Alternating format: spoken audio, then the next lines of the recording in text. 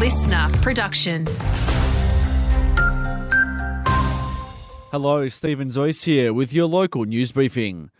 A new report has shed some light on the prevalence of domestic and family violence in New South Wales over the last 12 years.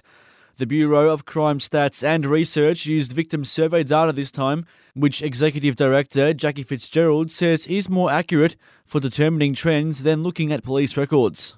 The rate of self-reported experience of domestic violence over that period appears unchanged. So we haven't found evidence for an increase or a decrease, I might say, in DV in New South Wales over that time period. There were over 530 domestic-related assaults recorded in Wagga in the 12 months to June and 230 in Griffith. A reminder that help is always available over the phone. Call 1-800-RESPECT. Locals are being advised of changed traffic conditions across the region starting today. Works will be carried out on the Olympic Highway between Cootamundra and Wallenbean.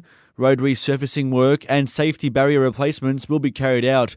Repairs will be in order for a month and a half between 7am and 6pm Monday to Saturday.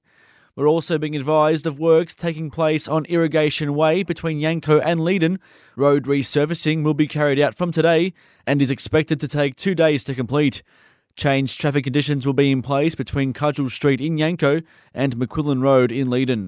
Locals should allow added travel time and to drive to the conditions.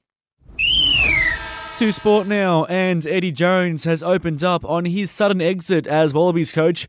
Jones telling Nine his reasons are clear.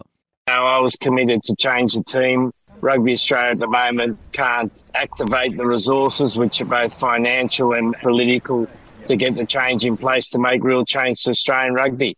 The 63-year-old yesterday resigned just 10 months into a 5-year deal.